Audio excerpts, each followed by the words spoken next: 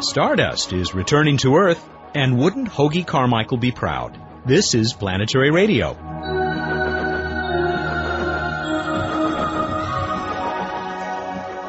Welcome to our show. I'm Matt Kaplan.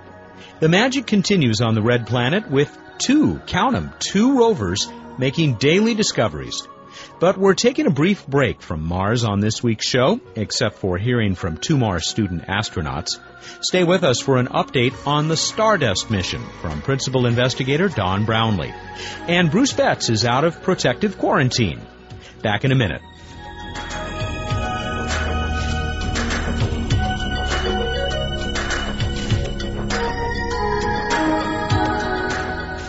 Hi, I'm David Turci. I'm just past 16 years old. I'm from Hungary. I'm now on the final day of my student astronaut program, and it's been very nice, wonderful to be here.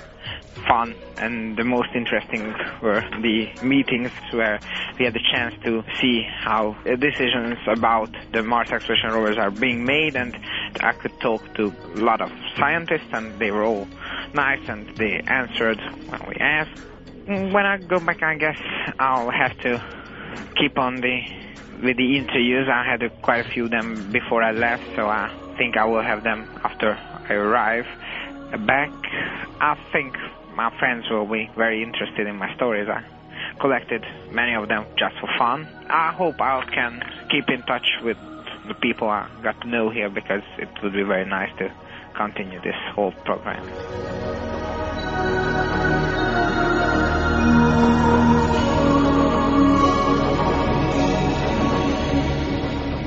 Astronomer Don Brownlee is the principal investigator for the Stardust Cometary Sample Return mission. In a nearly cosmic coincidence, Stardust had its dangerous encounter with Wilt 2 within hours of Mars exploration rover Spirit's landing on Mars. Now, a month and a half later, and with Stardust on its way back to Earth, we knew it was time to get a status report. Don is usually at the University of Washington, but he was enjoying a very different academic climate when we spoke. Dr. Brownlee, we find you not in rainy Washington, but in rainy Hawaii. What are you doing at the University of Hawaii? Well, I'm on sabbatical this quarter, and last quarter I was on sabbatical in Arizona, and this quarter I'm on sabbatical in Hawaii. Two warm but quite different places. Nice place to be, but still getting some work done there, I take it. Oh, yeah, working hard. Yeah. Let's talk about Stardust, of course. What's the current status of the spacecraft? Well, the spacecraft is in excellent shape. After the flyby, which we had a lot of exciting data for, we closed up the collector, which will return to Earth on January 15th, 2 years from now, and locked it shut, and so the sample is ready to come back. We did a trajectory correction maneuver just a couple of days ago, and that went fine, and everything is great. We're still doing some things where, like, we're testing out the solar cells to make sure that the solar cells weren't degraded at all during the encounter. But as far as we can tell now, everything worked fine. The only thing that was affected by the flyby, interestingly enough, was the mirror the camera looks through. The camera that took the images of the nucleus on approach looked through a periscope. Mm-hmm. And it did this because we were worried about rocks and dust from the comet coming in at 6 kilometers a second, the flyby speed, cratering into the front of the camera lens. So we looked through a mirror during approach, and then we were close, and the camera would scan off this periscope and sort of was protected by itself.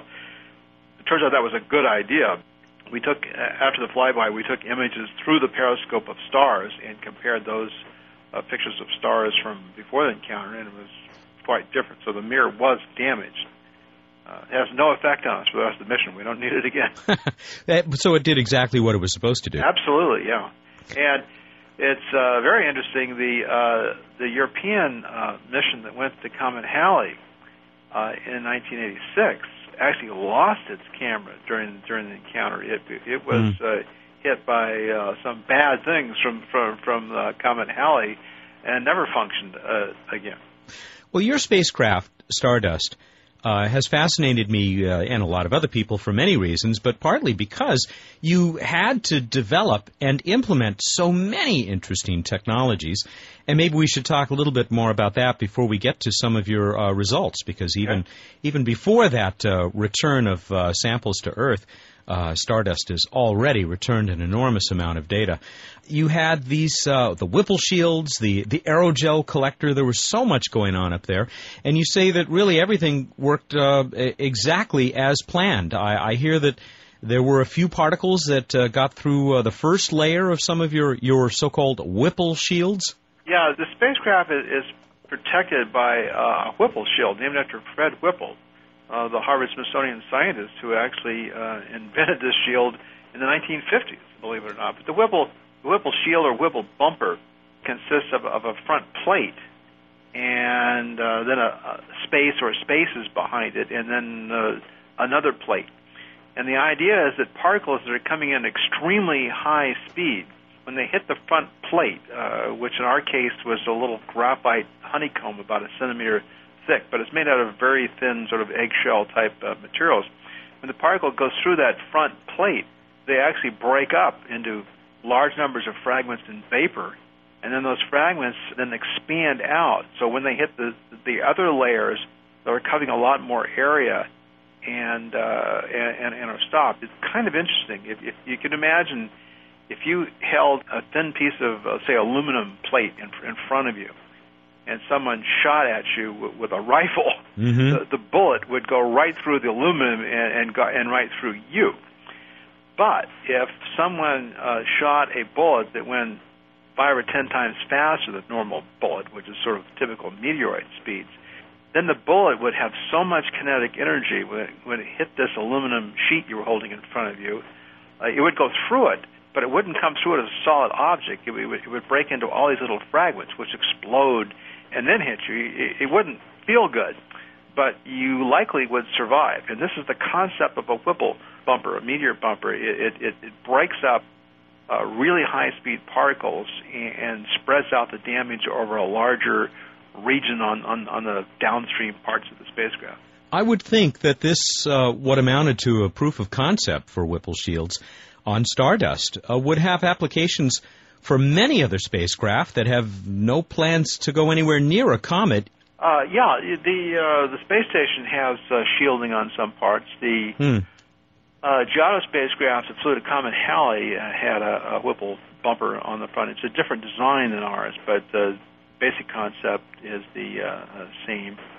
And the Deep Impact mission, which will be launched to a comet this year, also has a partial Whipple shield. Our shield was fairly elaborate because, we had to go close to the comet to collect particles, and so we always had this interesting balance. We wanted to get close enough to collect a lot of small particles, but then we wanted to be able to survive the impact of large particles. So comets put out little dust particles that we want, like the size we want to collect, say tens of microns in size, human hair and smaller in size and diameter. But it also puts out rocks in the centimeter to meter size. The bigger ones are rarer, but they're deadly. So our Whipple shield was designed to protect the spacecraft from the impact of particles up to about a centimeter size. The indications are from the dust counters we had on board that at least a half a dozen particles actually penetrated through the first layer of the Whipple shield. So the way we detected this, we have this honeycomb, and then there's a space of a couple inches, and then there's a fabric sheet, and we put a microphone on that fabric sheet. And so when you get a hit on the microphone on that sheet behind, it tells you that something basically came through the door.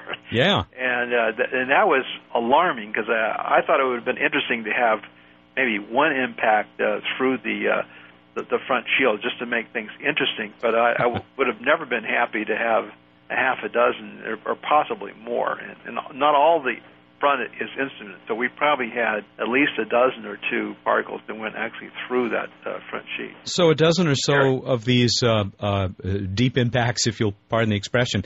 But you have an idea of how many particles impacted the spacecraft altogether, I think. Yeah, there's a size distribution of particles. There are many, many small ones and fewer big ones. And our goal was to collect 500 particles larger than 15 microns in diameter. And indications now are that we did just do that or exceeded a little bit. But altogether, there were millions of particles that hit the spacecraft, at different down to the smallest sizes. Our guest on Planetary Radio this week is Dr. Don Brownlee. He is the principal investigator for the Stardust mission, which on January 2nd made that amazing flyby, really almost a fly-through of a comet, at least a fly-through of the tail, and has lived to tell the tale and is on its way back to Earth. We'll talk a little bit about those particles that it's about to return to Earth and some of the other amazing results from Stardust right after this quick break. This is Buzz Aldrin. When I walked on the moon, I knew it was just the beginning of humankind's great adventure in the solar system. That's why I'm a member of the Planetary Society, the world's largest space interest group. The Planetary Society is helping to explore Mars. We're tracking near-Earth asteroids and comets. We sponsor the search for life on other worlds, and we're building the first-ever solar sail. You can learn about these adventures and exciting new discoveries from space exploration in the Planetary Report. The Planetary Report is the Society's full-color magazine. It's just one of many member benefits. You can learn more by calling 1-877-PLANETS. That's toll-free 1-877-752-6387. And you can catch up on space exploration news and developments at our exciting and informative website, planetarySociety.org. The Planetary Society, exploring new worlds. Planetary Radio continues with our special guest this week. He is Dr. Don Brownlee, the principal investigator for the Stardust Comet mission, on its way back to Earth now, laden with a few thousand or more particles from that comet, which, Don, we've been calling Wild 2, but to be more precise, it would be pronounced Wild 2? Yeah, it was discovered by Paul Wild. And we want to be fair to him, so we'll try and remember that from now on. What has most surprised you about the results that you've already been able to get back from Stardust? Well, the most surprising thing is how feature-rich the surface of the comet is. We didn't really know what to expect. The two comets that have been imaged before with spacecraft, so you can actually see some surface details, are Comet Halley, which is about 2 or 3 times bigger than Wild 2, and also Comet Borrelly, which was imaged a couple of years ago by the Deep Space One mission. And both those comets were interesting, but they didn't show really many surface features. They kind of looked in a way like asteroids.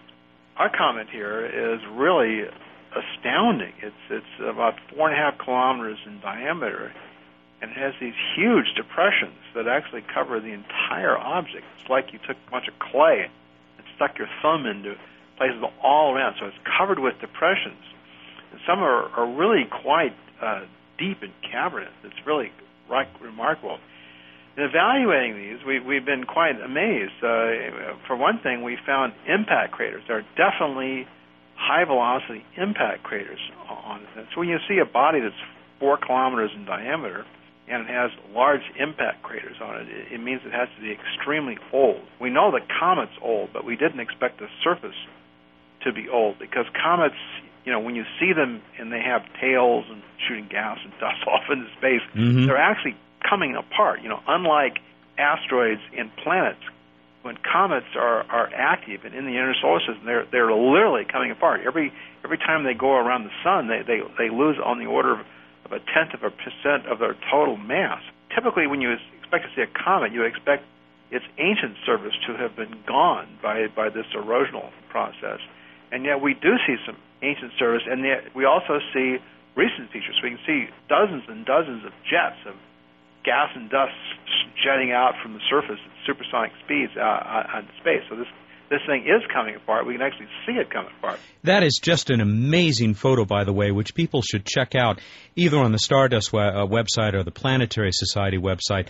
That photo where you can literally see these jets emerging from the surface of the nucleus. Yeah, we'll have much better ones released in the coming months.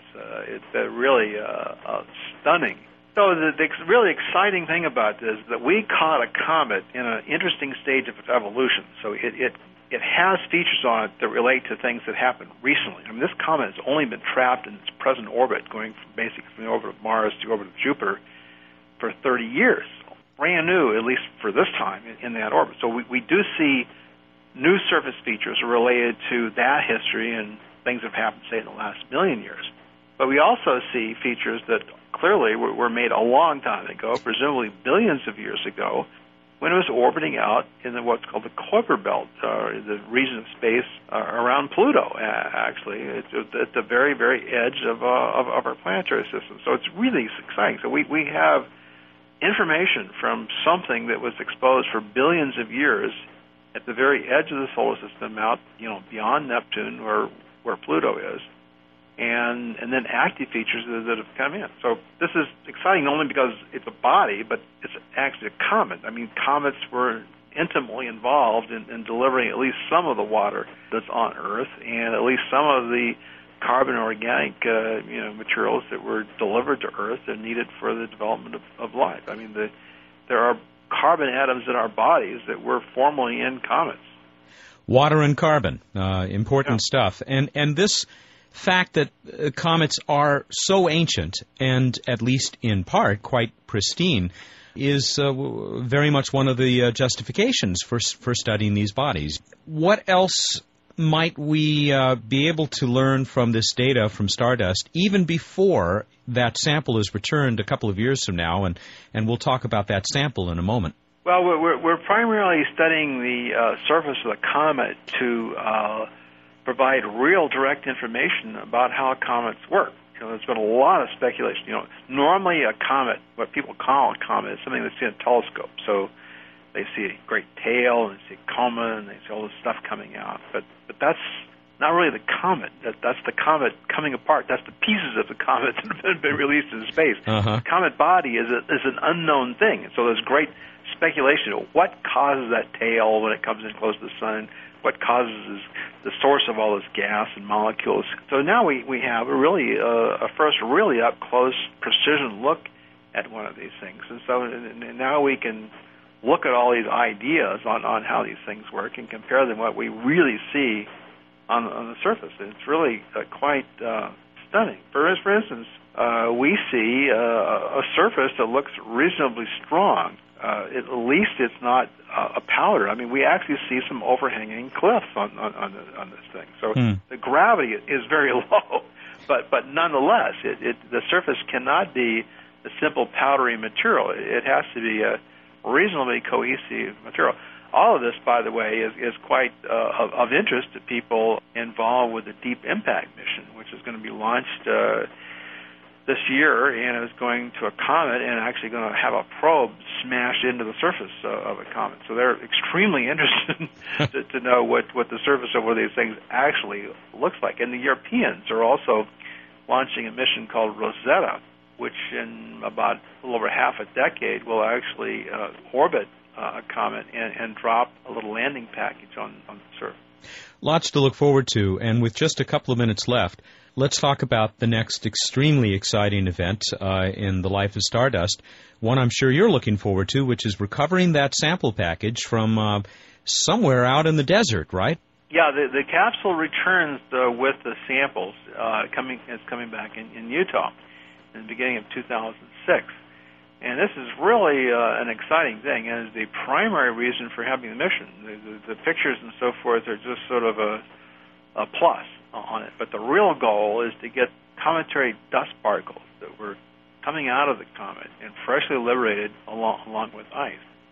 And the reason we're so interested in these is that these are preserved building blocks of our solar system. So our sun, our planets, our Earth, and ourselves were made out of materials that are actually still preserved in these ancient comets that formed 4.5 billion years ago at the very edge of our solar system and preserved at really incredibly low temperatures for basically all this time. And we see all these surface features that are interesting, but the actual but those are modifications of the surface on a large scale. The actual building blocks of comets we believe are beautifully preserved, and we need them back in our lab because we have to study them. To get the records, we have to study them at basically there's a nanoscale. It's like modern electronics. The information is stored at the tiniest possible scale. So we need things like electron microscopes and mass spectrometers to really get at the secrets really buried in the cometary material.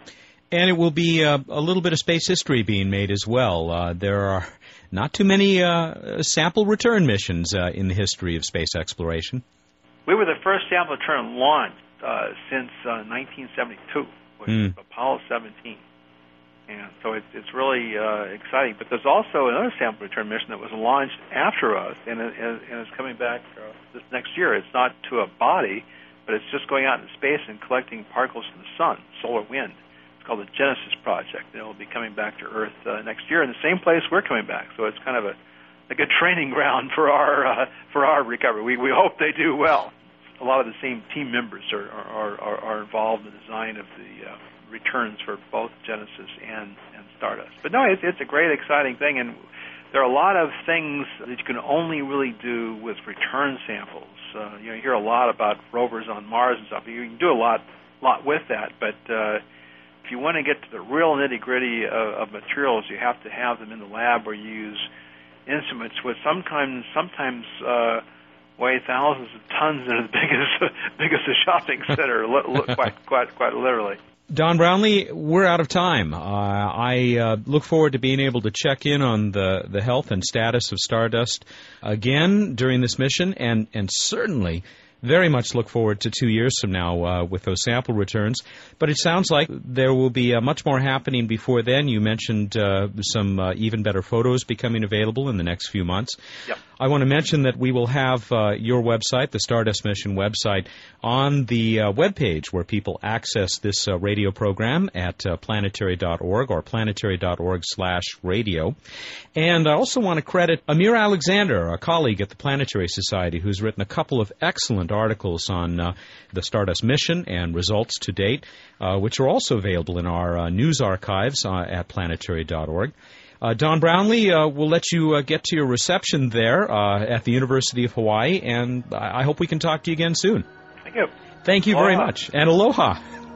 And Planetary Radio will return with Bruce Betts right after this visit with a student astronaut.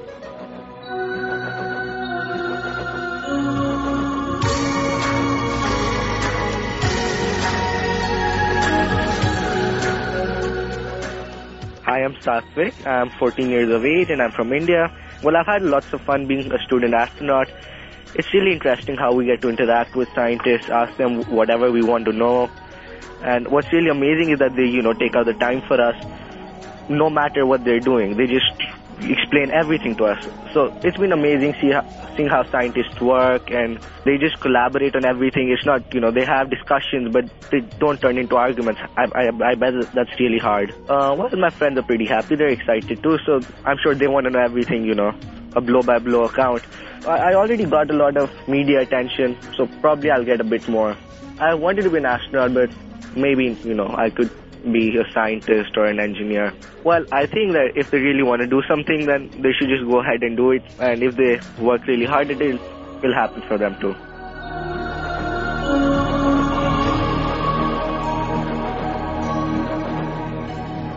We have reached that point in the show when we will talk once again with Bruce Betts about what's up.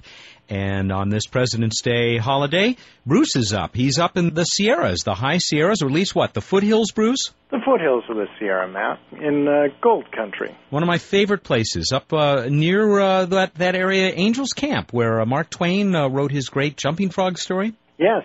The place is just nasty with frogs. It's like a plague in the Bible. That's not actually true, by the way. I hear that you've actually entered the competition for jumping frogs. Yeah, a long time ago in college, our student radio station, we actually had a frog in the contest. I think that the Planetary Society should do the same, don't you? I do indeed. And in honor of today's guest, we should name it Comet. Yes, I think so, absolutely. Or Vilt. Vilt. We have something else we do also have to talk about, and that is that Biff and Sandy have not joined us this week. What happened? We thought they were going to be here. Well, rest assured, they will be back in next week's show, but we had some issues with the communications. They all exist, but apparently Biff tripped over something and messed up something called flash memory, apparently, on onboard Spirit. Caused a few issues. We'd rather not go into all of them. The point is we will have those correspondents coming down, and we will have them on the show next week. So join us for more Biff Starling and Sandy Moondust, first astrobots on Mars. Certainly. In the meantime, you can read their stories at planetary.org. Certainly does explain a lot, doesn't it? Well, Bruce, what's up this week? Well, look up in the night sky, see fun planets. Venus is that incredibly bright thing in the east in the evening, and you can look above it to its upper left a ways and see a much dimmer orangish-looking Mars. We've also got Saturn high in the night sky, beautiful to look at, including with telescopes. Jupiter rising somewhere around 7:30-ish, up for the rest of the night into the pre-dawn will be the really, really bright thing before dawn. And don't forget, if you do have a telescope, go out there, take a look at Jupiter, especially Jupiter and Saturn with its stunning rings, and also can probably see at least its largest moon, Titan. And Jupiter with its 4 very large moons, the Galilean satellites. You can see them as little points of light looking like little stars that move from one night to the next to Jupiter. That was almost lyrical. What else do you have for us? Well, we've also got some random space facts. The average frog can... Wait, no, that's not space facts. That's one small leap for a frog. One giant leap for amphibians everywhere. No. Mercury. Mercury is the topic. Turns out that we've only seen half of Mercury. That was from Mariner 10, at least up close and personal. Half a planet, essentially unexplored. That will be rectified in the coming years with the Messenger mission and also European Space Agency mission, Bepi-Colombo. And we look forward to seeing more Mercury. In the meantime, we're going to go to our trivia contest. Last week we asked you what was the last Apollo mission, the last Apollo crew, to have to go into quarantine after returning to Earth to make sure they didn't carry any nasty moon bugs that would plague humanity. What were those answers out there, Matt? Bruce, we got a number of different answers. Of course, only one was right. The sad thing is that we had some new people that we hadn't heard from before, but they did not give us the correct answer. And the correct answer was, according to your research, Bruce? Apollo 14. So we go to a listener who has won in the past, who submitted the winning answer that was randomly chosen this week, Paul Boucher of West Lafayette, Indiana. Paul, congratulations. You just need to let us know what size shirt you want, and of course that'll be a beautiful and form-fitting Planetary Radio T-shirt. I would love to say that I have one on now, but the FCC doesn't like that kind of lie. It's hanging across from me as we talk about this, but I'll put it on later in your honor, Paul. Hundreds of miles away, I actually do have mine on right now, even as we speak. Oh, and it's so cool because people come up to you and they say, "What the hell is that anyway?" And then you can tell them. Oh, I just have our fans come up to me and say, "Oh my gosh, are you associated with Planetary Radio?" So you too can have this by winning our trivia contest. Yay! And speaking of which, trivia contest for this coming week, we're going to stick with Apollo 14. I usually try to bounce around, but I'm inspired this week to stay with Apollo 14. The answer for last week, on Apollo 14, there was perhaps the most famous golf shot in history by Alan Shepard, who hit a couple of golf balls on the moon. My question for you is, what type of golf club, or actually just the head, was he using? Not what brand, but what type? What number? So Big Bertha would not be right. We're not looking for the brand. We're looking for, what was it, an iron, a wood, and a number, right? That is what we're looking for, and that could win you a Planetary Radio T-shirt. If you go to planetary.org/radio and enter our contest. And please try to do that by Thursday noon Pacific time, this coming Thursday, so that you'll get in and be considered for the contest. We'll reveal the winner a week from today, Monday. And Bruce, we're out of time. You probably want to get back to enjoying a really beautiful place. I do. It's a beautiful place with all sorts of animals in addition to frogs and fun stuff. Pretty skies? No, but pretty surroundings. Oh, okay. You just have an inherent sense for the weather around the world, don't you, Matt? I do, but nevertheless, Bruce? Go out there, look up in the night sky, and try to find something that looks like a junking frog, or a jumping frog, whichever you want. Thank you, and good night. Bruce Betts normally comes to us from a little closer to home for What's Up, this regular segment at the end of each edition of Planetary Radio. He is the Director of Projects for the Planetary Society. Ribbit. Thanks very much for listening. Back with a new show next Monday. Be sure to join us.